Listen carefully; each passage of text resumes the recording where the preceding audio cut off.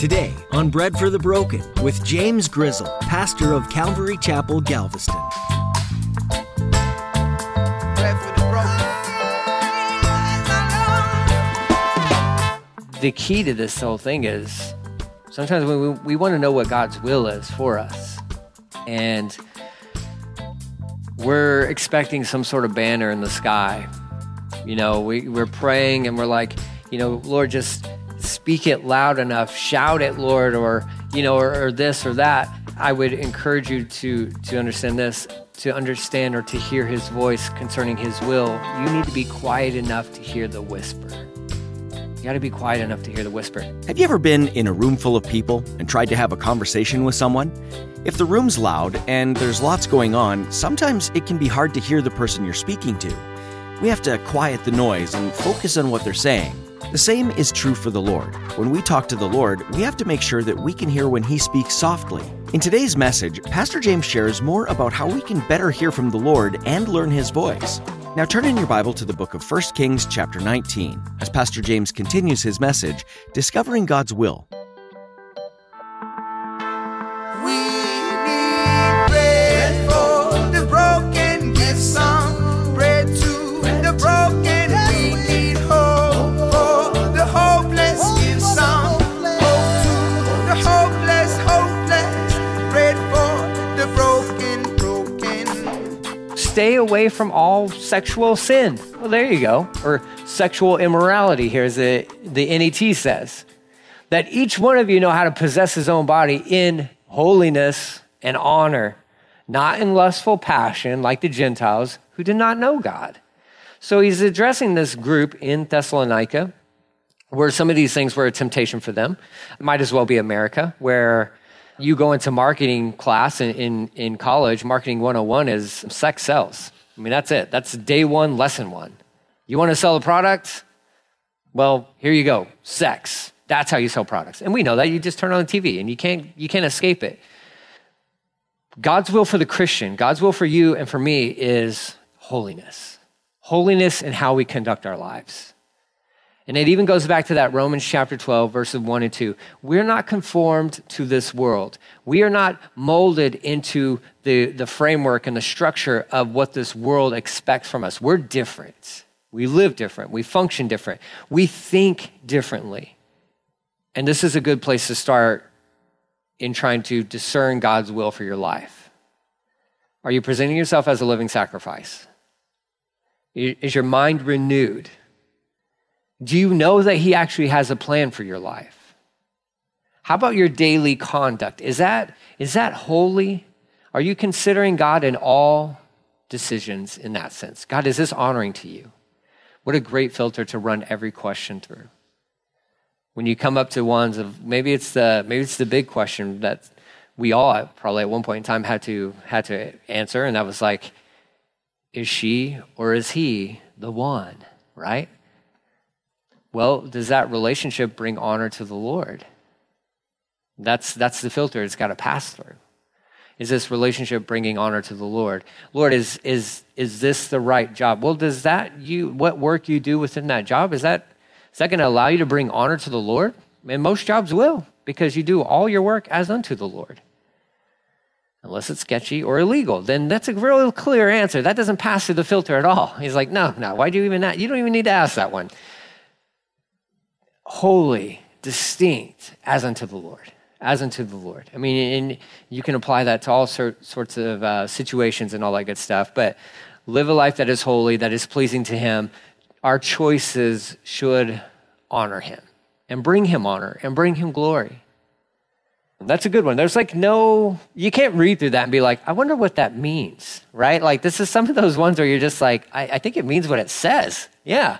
It doesn't take much inductive Bible study to figure this thing out. You're like, oh, I don't even have to really interpret that too much to understand, like, okay, I get it. So be holy, be holy. Now when it comes to like those decision-making things, let's look at Proverbs 3, another common, familiar passage of Scripture. I could say the reference. You can probably even quote it to me. Proverbs 3, 5 through 8 actually gives us a good idea. This is going to be 5 and 6 up here because that's the meat of it. But it says, trust in the Lord with all your heart Do not depend or lean on your own understanding. Seek his will in all you do, and he will show you which path to take. That's a great promise. Trust in the Lord with all your heart. Don't rely on your own understanding. Acknowledge him in all your ways, and he will make your path straight.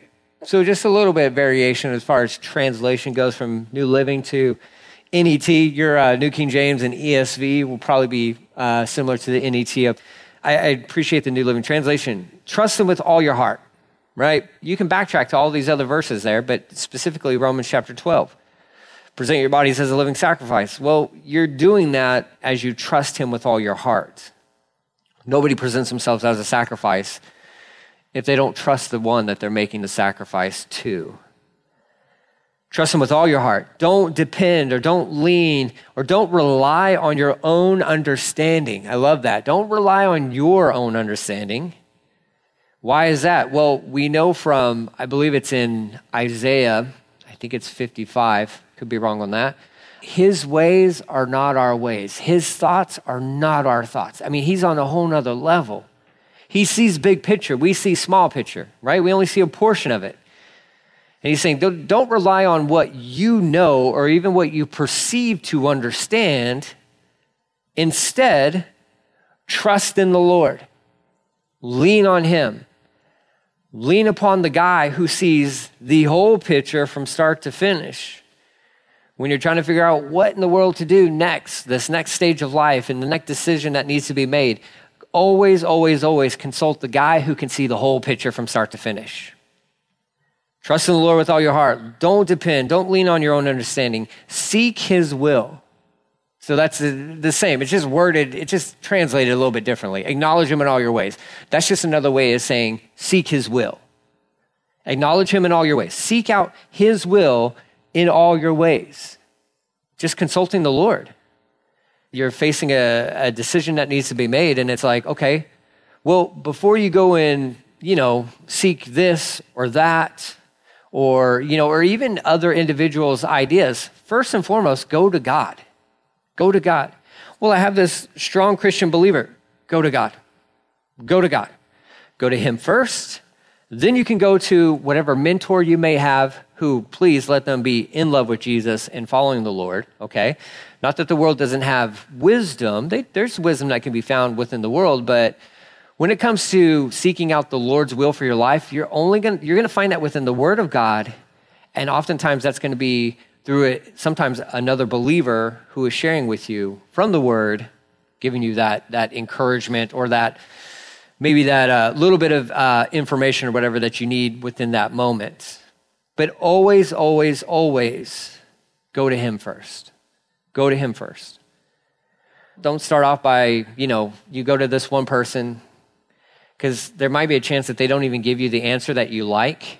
And so like a doctor, you may go to that guy and he tells you something, you're like, well, I don't really like that, so I'm going to seek out a second opinion, right? And then that's wise within the medical field, I'm sure, because doctors don't know everything. I love doctors, but they don't know everything, nor can they solve all our problems, okay? But you don't go to one Christian and say hey, I'm trying to figure out what to do within my life. And they tell you something, you explain the details and all the stuff and circumstances, and they say, well, I don't think you should do that. And you're like, well, thanks, but no thanks. I'm going to move on to the next person. And they may say the same thing. You're like, well, I'm going to get a third witness and a fourth and a fifth. And then finally somebody's like, I'm sorry, what'd you say? Yeah, you should just do that. And you're like, oh, I heard from the Lord, right? That's it. And it's like, no, you actually probably were ignoring the Lord and you were just looking for your own answer. But before all that stuff, you just present it to the Lord. You got a decision to be made.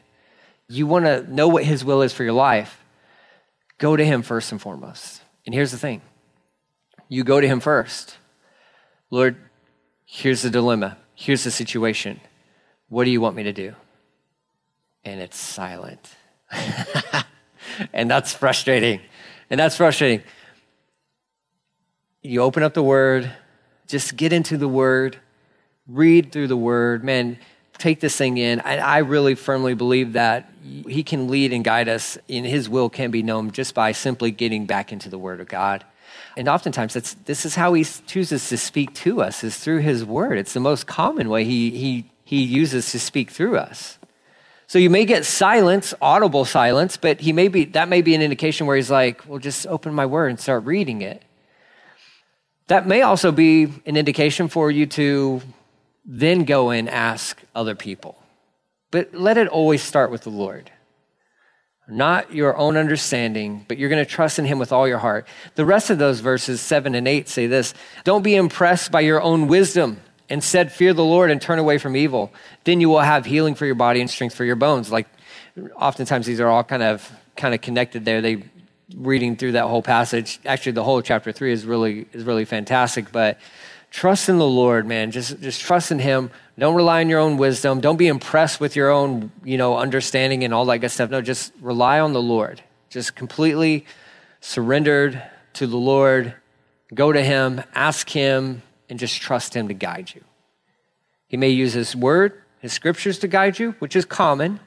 He may use other believers to guide you, which again, that's another common way.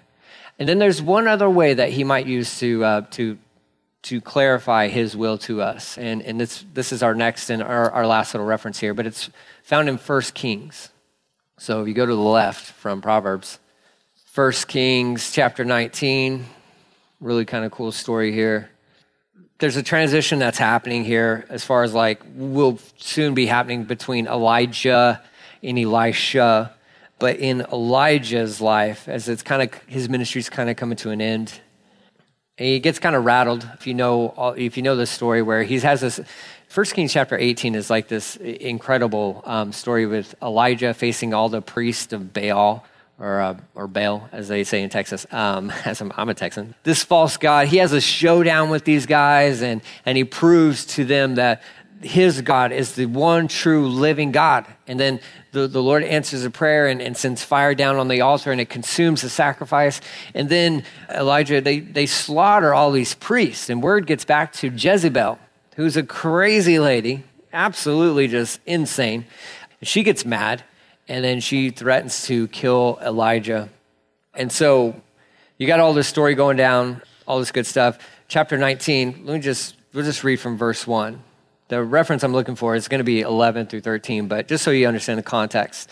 When this King Ahab, got home, he told Jezebel everything Elijah had done, including the way he killed all the prophets of Baal. So Jezebel sent this message to Elijah: may the gods strike me.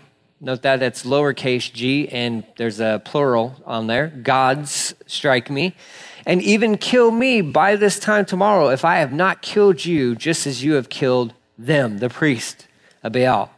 Elijah was afraid and fled for his life. He went to Beersheba, a town in Judah, and he left his servant there. Then he went on alone into the wilderness. Let me tell you, Christians, it's not good to go alone into a wilderness, okay? Because that's going to lead to depression. He left his servant, and he went alone into the wilderness, traveling all day. He sat down under a solitary broom tree, and he prayed that he might die. You see how bad it gets from one chapter to the next? And really, you're not even talking probably not even that much more than 24 hours. He just experienced tremendous victory doing what God has called him to do.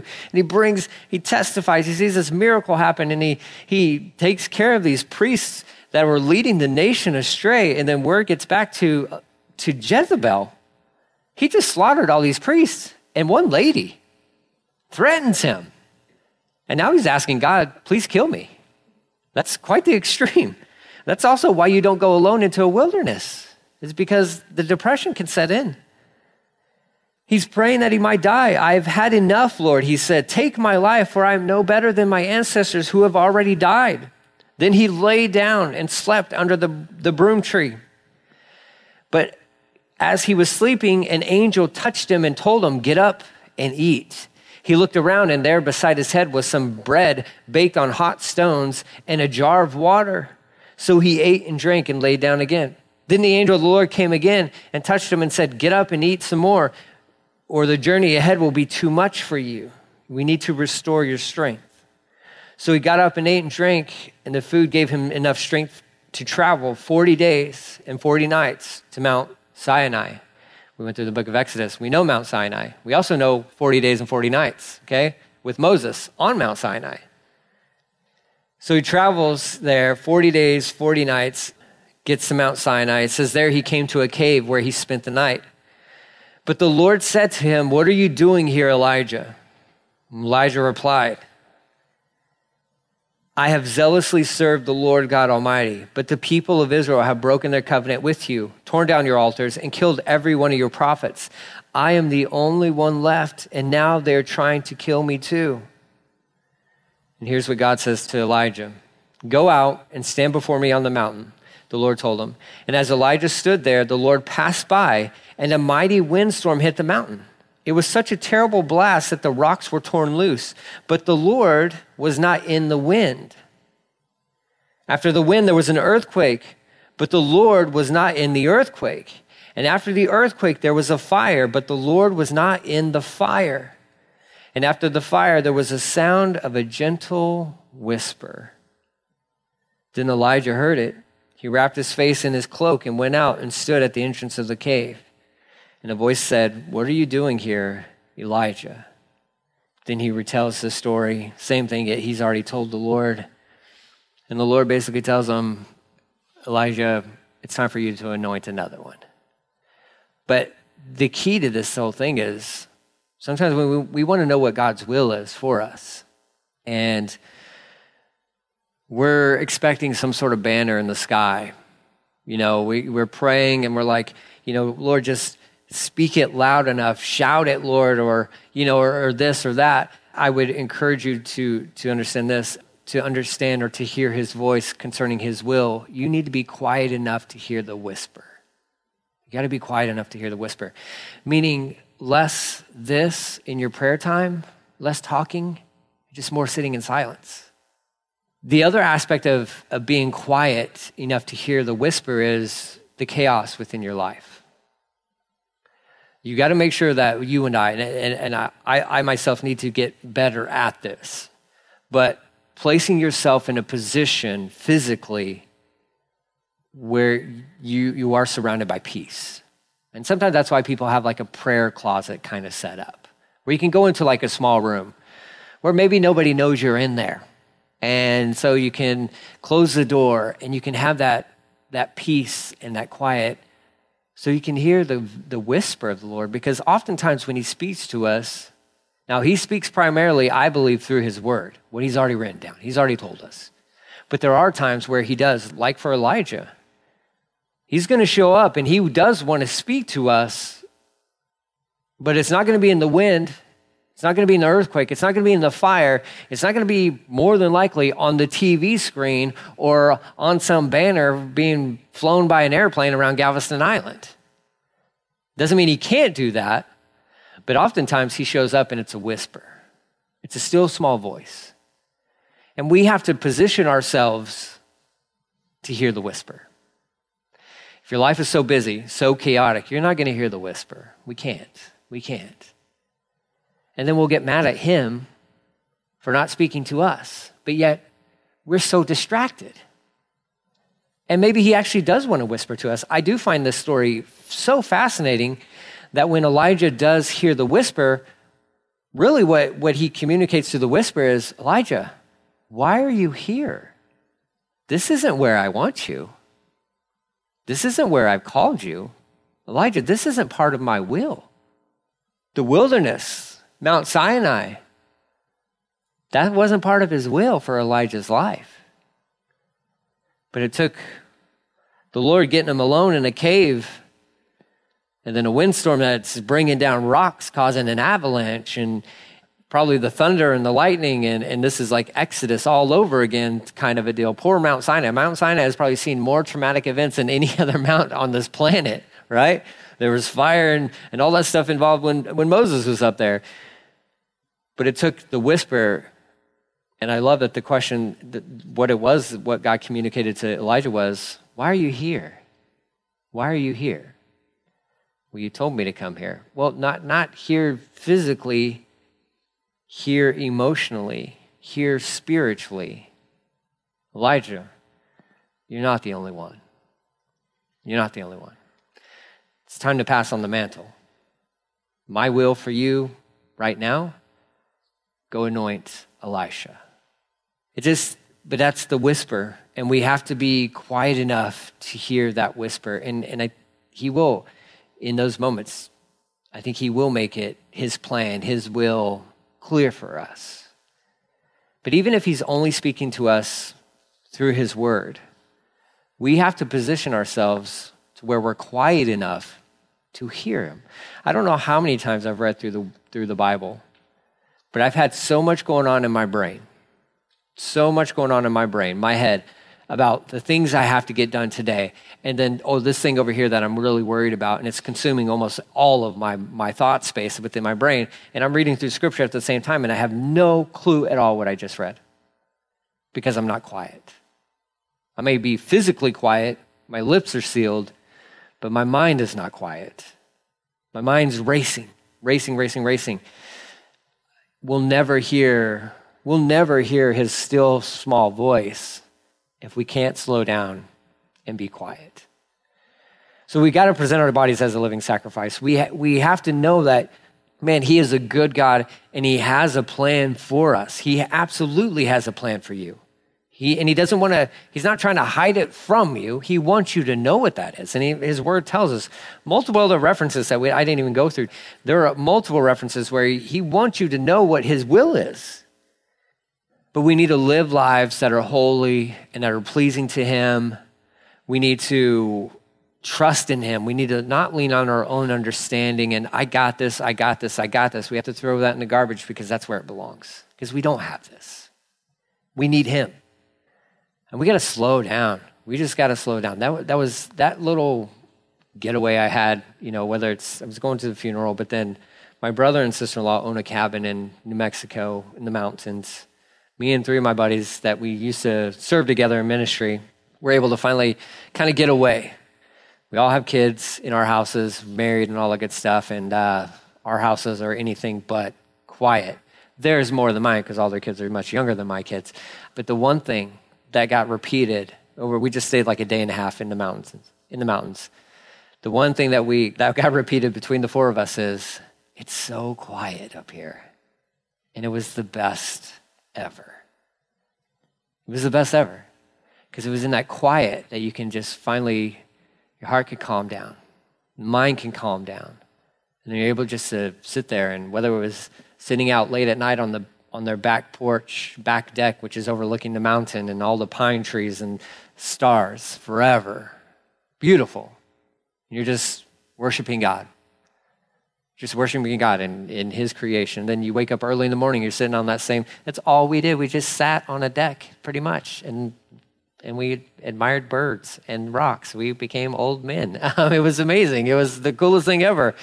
But we just sat in this silence and it was like, this is so peaceful. That's what the Lord wants for our hearts and our minds. This world's chaotic. He still has a plan for us. And when we come to different crossroads and we want to understand, Lord, what do you want me to do? First, what he wants you to do is present your bodies as a living sacrifice. Well, I already did that when I got saved. No, this is a daily thing. He wants your mind renewed. He wants you to remember that he's good and that, yes, I have a plan for you. Oh, it's such a good plan. It's an amazing plan. Live a holy life. Trust in him. Man, and just enjoy some silence. Just listen for that small voice. The hopeless, bread for the broken. You've been listening to the radio ministry Bread for the Broken with Pastor James Grizzle. We're based out of Galveston, Texas, with the support of Calvary Galveston and listeners like you.